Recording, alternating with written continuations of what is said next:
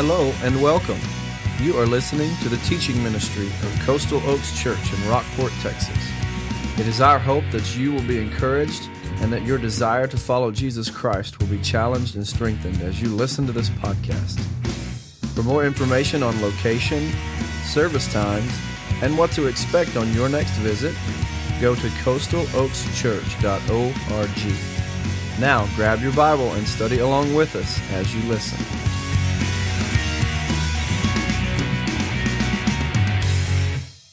If you have your Bibles, I invite you to open to the book of 1 Peter, chapter 1. We are still in 1 Peter, and we are still in chapter 1.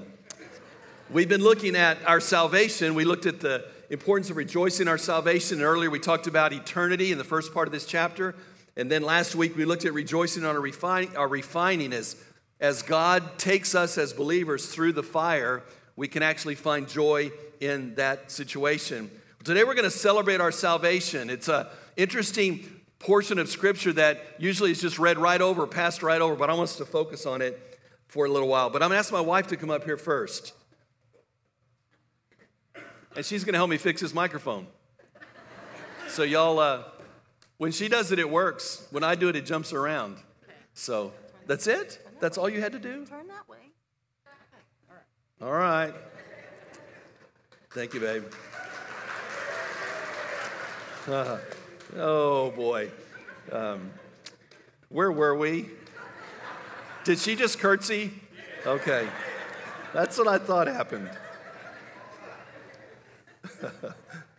The Bible says, let's look at 1 Peter chapter 1, starting in verse 10, why we can celebrate this great salvation. Concerning this salvation that Peter's already been talking about, the prophets who prophesied about the grace that would come to you searched and carefully investigated.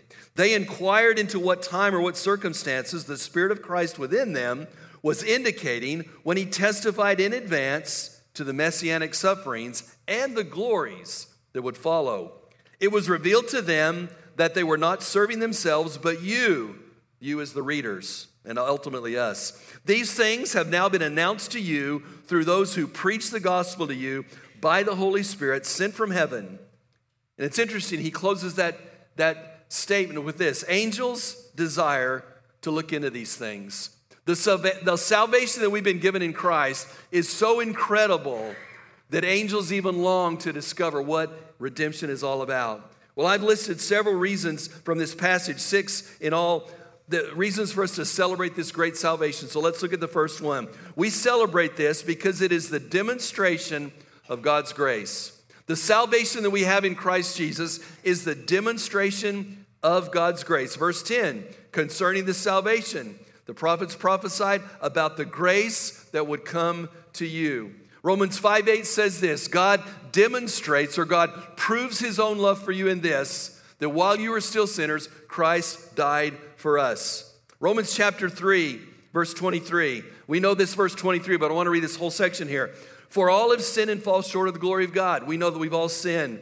Verse 24, they are justified freely, how?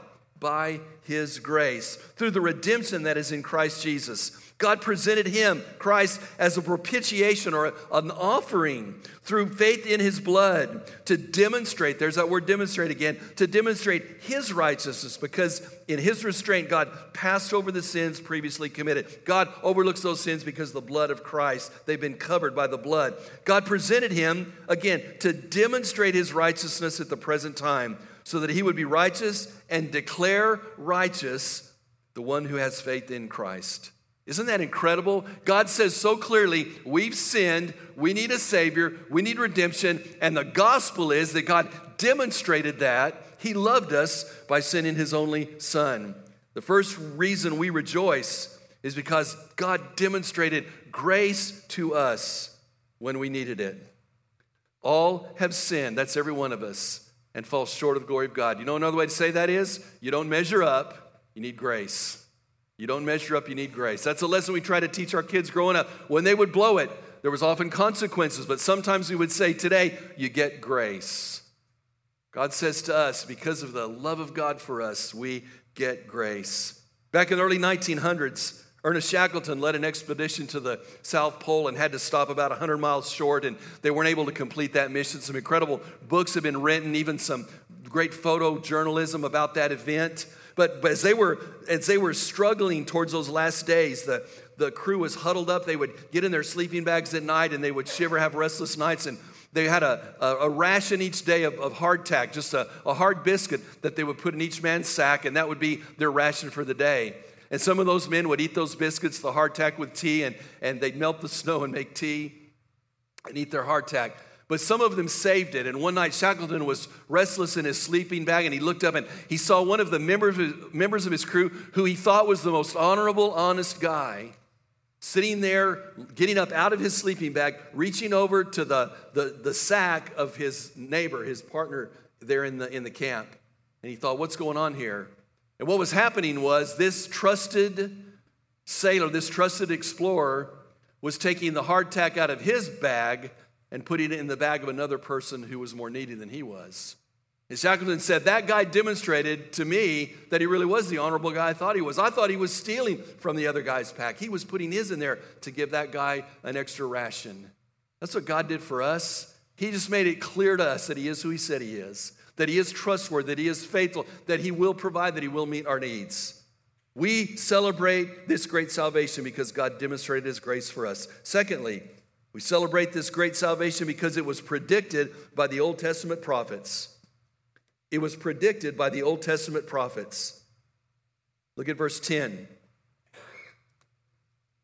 Concerning this salvation, the prophets who prophesied about the grace that would come to you searched and carefully investigated.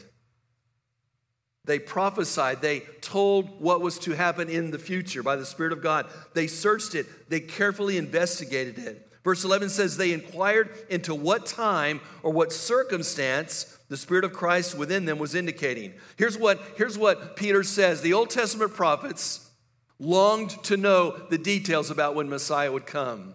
They longed to know the circumstances. They longed to know when it would happen and how it would come about because they prophesied about the Messiah. They prophesied about Christ coming.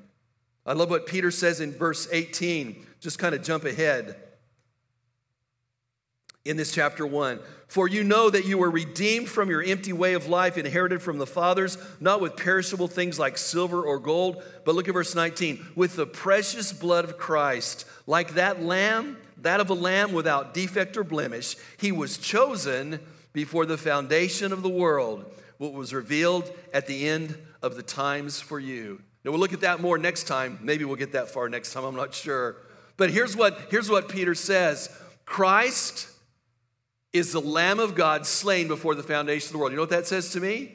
He's God's plan. It was all God's plan. It was all God's timing. The cross wasn't plan B. Jesus didn't lose his life. He gave his life. God the Father didn't wring his hands and say, oh no, what am I going to do? He already planned in eternity past to send Christ the Messiah for us. Now, look at that context. That's when the prophets were preaching and teaching. They were teaching, we know that God has a plan for redemption and he's going to be the Messiah. God will take care of our sins one day. We don't know when it's going to happen. We don't know all the details, but we long to. We look into those things. I love the story in Luke chapter 24. Remember, after Jesus rose from the grave, he's walking along the road to Emmaus and they don't recognize him. And the Bible says, beginning with Moses and all the prophets, he interpreted for them the things concerning himself. And their hearts were renewed and revived when they discovered it. Jesus went back to the prophets and taught those people, those men, the couple, what exactly when Messiah had come and how it was a fulfillment of Old Testament prophecies. In Matthew chapter 13, he says, this is what the righteous people longed for. They long to see it. It's interesting. I was looking at Daniel chapter 12. Daniel gives this incredible prophecy, and then the next phrase says, he didn't understand it. He was preaching, he was proclaiming what God's Holy Spirit was giving him, but he didn't understand it. Here's what Peter says. The prophets didn't understand the details, but they longed to, they desired to. By the way, in the Old Testament, a person was saved just like we are. It's by faith in the cross. See, an Old Testament person came to know Christ by looking ahead to the cross, We come to know Christ by looking back at the cross. It's still, the cross is where salvation happens. And the Old Testament prophets were prophesying that. They were longing to look into it. They just didn't know the details. It was predicted. New York Times occasionally asks famous authors and publishers about reviews and stuff that people are reading. They asked Judd Apatow, who's a director of some movies, they asked questions like, what's your favorite book? What are you reading? What's your favorite novel of all time? And one of the questions they asked Judd in one of the recent interviews was, what book do you feel you were supposed to like but you didn't? Immediately, you know what he answered? The Bible. This is what he said. He said, the Bible, it's just not working for me. I wish it was. Wouldn't it be great if it all did work out for me and I had the peace that one gets when knowing the universe is just and kind and guided by eternal intelligence? And then he says, maybe I'm reading it all wrong. He was. People do.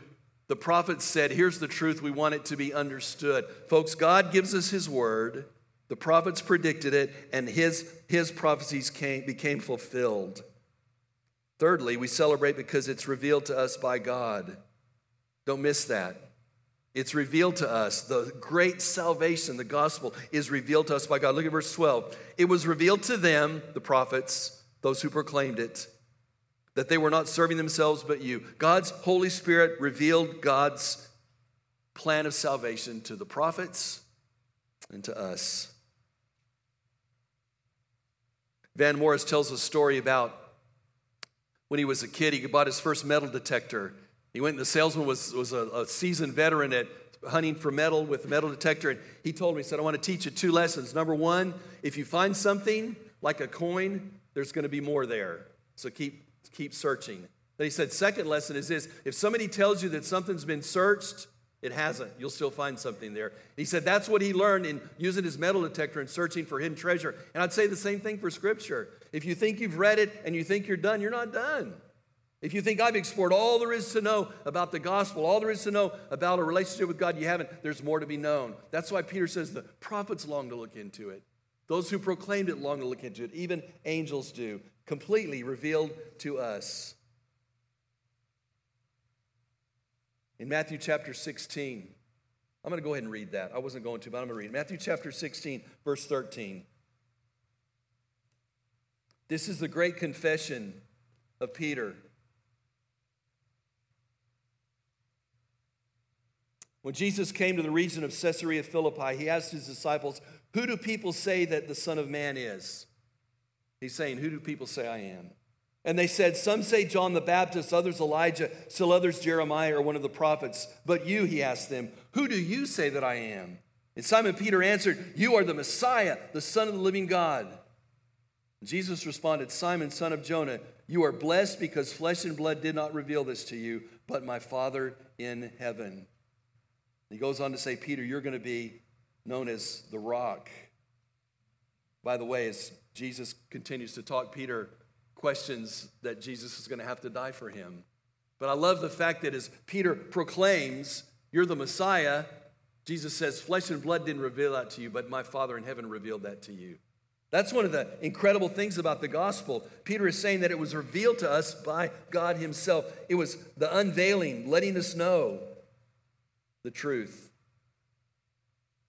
by the prophets. By the way, there's a great passage in 2 Peter, the very next book in your Bible, chapter 1, verse 20, about how the prophets gave us the truth. 2 Peter, chapter 1, verse 20.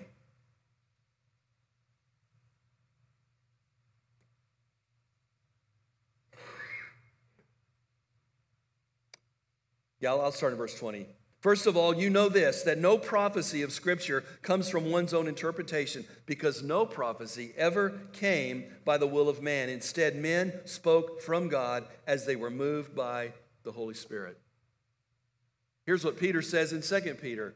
Those prophets proclaimed what God gave them to proclaim. It wasn't their something they thought up of themselves. It wasn't their own mind. It was God's Holy Spirit speaking to them, leading them to deliver the truth about who Messiah was to be. That's incredible to me. See, in the Old Testament, the Holy Spirit came upon those prophets and rested on them for those times of proclaiming. In the New Testament, God's Holy Spirit resides within us. He's permanently living within us. But he says those prophets were given the word of God by the Spirit. It's incredible. Think of the unity of Scripture. Think of the glory of our salvation that was proclaimed and revealed by God through the prophets. You have this incredible, what we call now our Bible, the Word of God. 66 books, over 40 different writers, over 1,500 years, still a unified, constant theme, exactly as God wanted it to be. And it is God's Word without error. Somebody said, I don't understand how God's Word is without error, and yet God chose men. And the best analogy that I've been given, that just resonates with me, is the analogy of being on a cruise. I've never been on one. I may never go on one because I get seasick. But on a cruise, the boat leaves the port and it has its destination. Maybe it's going to Cozumel. So the cruise ship leaves Houston, Galveston, heading to Cozumel. And while I'm on that cruise, I have the freedom to move along that cruise boat anywhere I want, as long as it's not restricted. I can go to any deck. I can go up, down. I can swim. I can rock climb, do whatever on that boat and do anything I want. But that boat is going to end up at Cozumel. That's the destination. Okay, that makes sense? God used his prophets to write the word of God and used those others who wrote Scripture the same way. That he used their temperament, their personality, their background, everything about them to communicate truth, but ultimately the destination that he wanted was exactly where he wanted it to be, the word of God. God used them to communicate. He revealed it to us. Number 4, our salvation is great because it was proclaimed to us by the faithful who were faithful to share the gospel with us. That's the good news. Verse 12, these things have now been announced or proclaimed to you through those who preach the gospel to you by the Holy Spirit sent from heaven. The writer of Romans in chapter 10, Paul writes, how can they call on him who they've not believed in? How can they believe without hearing about him? How can they hear without a preacher? And how can they preach unless they are sent? And then he concludes it this way, how beautiful are the feet of those who announce or preach the gospel of good things. One of the incredible things about the gospel is God chose to communicate it to us through others. You know, he could have just announced it in our age, the digital age, with a digital billboard. This is it. But he says, no, here's what I'm going to do. I'm going to invest my life through Jesus Christ in these 12 disciples. And I'm going to let them tell others, who in turn will tell others, who will tell others. And I'm going to let them be the ones who proclaim the gospel. One of the incredible things about it is God uses frail, broken instruments to communicate his truth. Well, that's one of the things that amazes me about the role that God has called me to, that he would use me to preach the gospel. He could do it a whole lot better other ways. But you know what? He chose to use me. By the way, he chooses to use you too. For you to be the one who proclaims the word. You have to stand up in a pulpit, but you share Christ with others. And that's one of the special things about the gospel. It is to be shared. You know why? Because it is the good news. How many of you just love to share good news? Probably all of us. I'm not going to ask how many of you love to share bad news. That's a few of us. But good news ought to be automatic. It ought to be something we want to share with other people. The gospel. Shared, proclaimed through those who are faithful. Years ago, Bishop John Taylor Smith was a chaplain in the British Army. He had an opportunity to preach in a large cathedral. That's when the Anglican Church was very big. And he's preaching on the text, you must be born again. And he goes through this application of the text, and he says, there is no substitute for the new birth. You must be born again.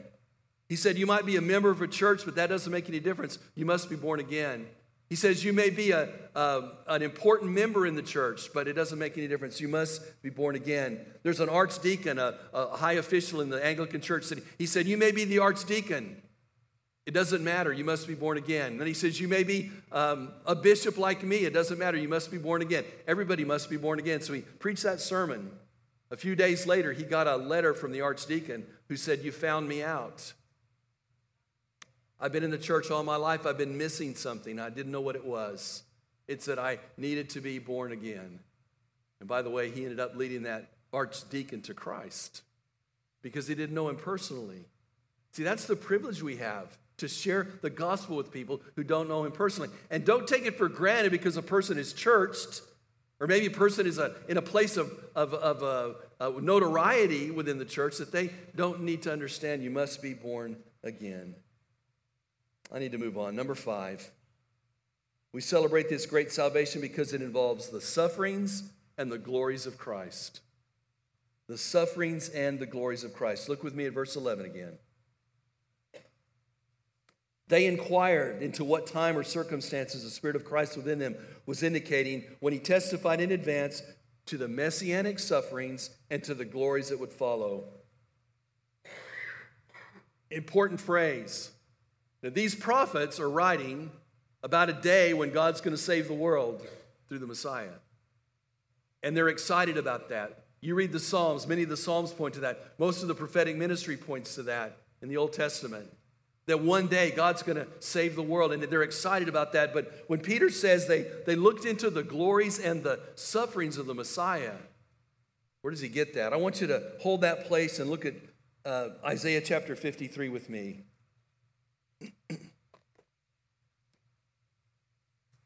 Now, I want you to imagine, if you can, that you're Isaiah, and God's Holy Spirit is giving you these words. This is your message. You're proclaiming this message about the Messiah. And you're looking forward to the Messiah who's going to rule and reign. Chapter 53, starting in verse 3. He was despised and rejected by men, a man of suffering who knew what sickness was. He was like someone people turned away from. He was despised and we didn't value him. Yet he himself bore our sicknesses and he carried our pains, but we in turn regarded him stricken, struck down by God, afflicted. But he was pierced because of our transgressions. He was crushed because of our iniquities. Punishment for our peace was on him, and we are healed by his wounds. We all went astray like sheep. We've all turned to our own way, and the Lord has punished him for the iniquity of us all. Again, as Isaiah is writing, he knows him as the Messiah, but he doesn't know the details. Then God gives him these words. He was oppressed. He was afflicted, yet he did not open his mouth. Like a lamb led to the slaughter, like a sheep silent before her shearers, he did not open his mouth. He was taken away because of oppression and judgment, and who considered his fate? For he was cut off from the land of the living. He was struck because of my people's rebellion. They made his grave with the wicked and the rich man at his death, although he had done no violence and had not spoken deceitfully. Yet the Lord was pleased to crush him severely. When you make him a restitution offering, he will see his seed, he will prolong his days, and by his hand the Lord's pleasure will be accomplished. He will see it out of his anguish, and he will be satisfied with his knowledge. My servant will justify many, and he will carry their iniquities. Now, I read that whole passage because I love it. But can you imagine Isaiah getting these words from the Lord and communicating that to his people and thinking, I'm looking forward to the glory when we're going to have a celebration of Messiah and ultimately be in the kingdom. I'm looking forward to that. But God's given me this word about suffering and brokenness and sin and death. One of the things that is incredible to me is that our Savior endured that for us. By the way, if you know your Bible, as I read that, could you think of all the New Testament fulfillments of much of what I read? Oh my goodness, Isaiah, not knowing what he's doing, he described the crucifixion, didn't he? He described the trial. He described it all. That's one of the things that to me is incredible, that I can celebrate that the Savior was willing to go through that for me, that I could come to know him personally. Paul wrote about it in Philippians chapter 2, where he talked about, well, I'm going to look at Philippians 2. We got time to do it? Well, I'm going to make time to do it. We've looked at this passage recently. Listen to this description of what Jesus did for us. He existed, verse 6, in the form of God, did not consider equality with God as something to be used to his own advantage. Instead, he emptied himself by assuming the form of a slave, taking on the likeness of men. And when he had come as a man in his external form, he humbled himself, becoming obedient to the point of death, even death on a cross. Did he not just describe what Isaiah described in chapter 53? The emptying of Christ, the Word of God, eternally the Word of God, coming in the person of Jesus Christ, that he could give his life for us and die in our place. I celebrate the fact that Jesus was willing to do that for me. Because of my sin, he was willing to do that for me. But I love the glories. Paul goes on to say in Philippians 2, for this reason God highly exalted him and gave him the name that is above every name, that at the name of Jesus every knee will bow, every tongue will confess, those who are in heaven and on earth and under the earth, that Jesus Christ is Lord, to the glory of God the Father. That's the sufferings. That's the glory. That's what the prophets couldn't figure out. That's what they longed to look into. They had this picture of suffering, and it didn't fit their understanding of what glory would be, but they go together. And Peter says they knew that there was something about it, but they couldn't connect the dots completely. He died in our place. He suffered for us. Philip Yancey tells a story about a man in Paraguay. He was an outspoken doctor that spoke against the government, and to get back at him, the government kidnapped his son and brutally tortured him and beat him, and he died in prison. And at the young man's funeral, the father chose to make a statement. So he displayed his son's body on the bloody mattress that they found him on from the prison. And they just let him be there as people passed by, and they saw the bruises and the brokenness and the cigarette burns that the guards had done to him. And here's what he said to those who wanted to protest. Basically, what he was saying was, this is going to be a demonstration of what my son went through. I'm going to put that on display. I thought, that's the cross, isn't it? When I read Isaiah chapter 53, when I read the first part of Philippians 2, when I go to the Gospels and read one of those gospel accounts of what Jesus did for me, it puts on display what he did for us. Go all the way back to the first part there. To demonstrate his love. And lastly, Peter adds this at the last part of verse 12. Angels desire to look into these things. Number 6, it is a mystery to the angels. Now, that doesn't sound like a big deal, but I want you to think about that. Angels desire to look into these things. Angels, heavenly beings. As you read through Scripture, this incredible opportunity to worship around the throne and to be ambassadors, messengers to come to earth, to give messages throughout Scripture, they still don't understand what it's like to be redeemed. They still don't get it because God didn't redeem them like he did us. There's this mystery that he reveals through the gospel. I have a friend who's a pastor now. He shared his testimony with me one day. He was searching his whole life as a young man. And he was going to a church that had statues everywhere. And he walked in one day searching, seeking, praying God to show him the way, the truth. And because he'd been through religious service after religious service, and he bumped a pedestal that had a statue on it. And I can't remember which statue it was, but it was one of the saints. And it fell over and he caught it. And he was glad he caught it because he would have been in trouble if he hadn't. And he set it back up there. And he said, as he caught that and set that back up there, he said, this isn't what it's all about. This isn't what salvation is. It's not about this statue. It's not about worshiping that. There's more to this. And that event so opened his eyes to the gospel that salvation is a relationship with God through Jesus Christ. He came to know Christ, and he proclaims the truth today. You know why? Because his eyes were opened. The Bible says it's such an incredibly powerful, deep, even mysterious thing that the God of eternity would send his one and only Son to die on a cross for you in your place, to take on the penalty and punishment for your sin so that you could be forgiven. I'm glad that we know the mystery. I'm glad that God's revealed that to us through Christ. If you have not met him, I want you to celebrate his salvation by meeting him. Again, we've read these passages today. All have sinned and fall short of the glory of God. Everybody falls short of God's standard. You cannot be good enough to get into heaven. Listen, if you could be good enough to get into heaven, then Jesus died in vain.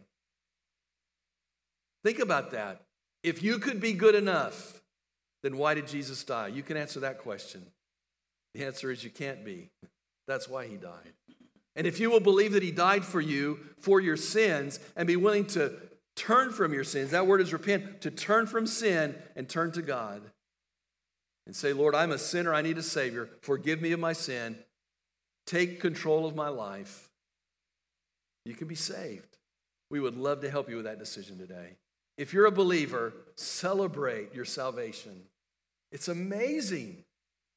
If you don't know him as Savior, we want you to come to know him today. Let's pray together.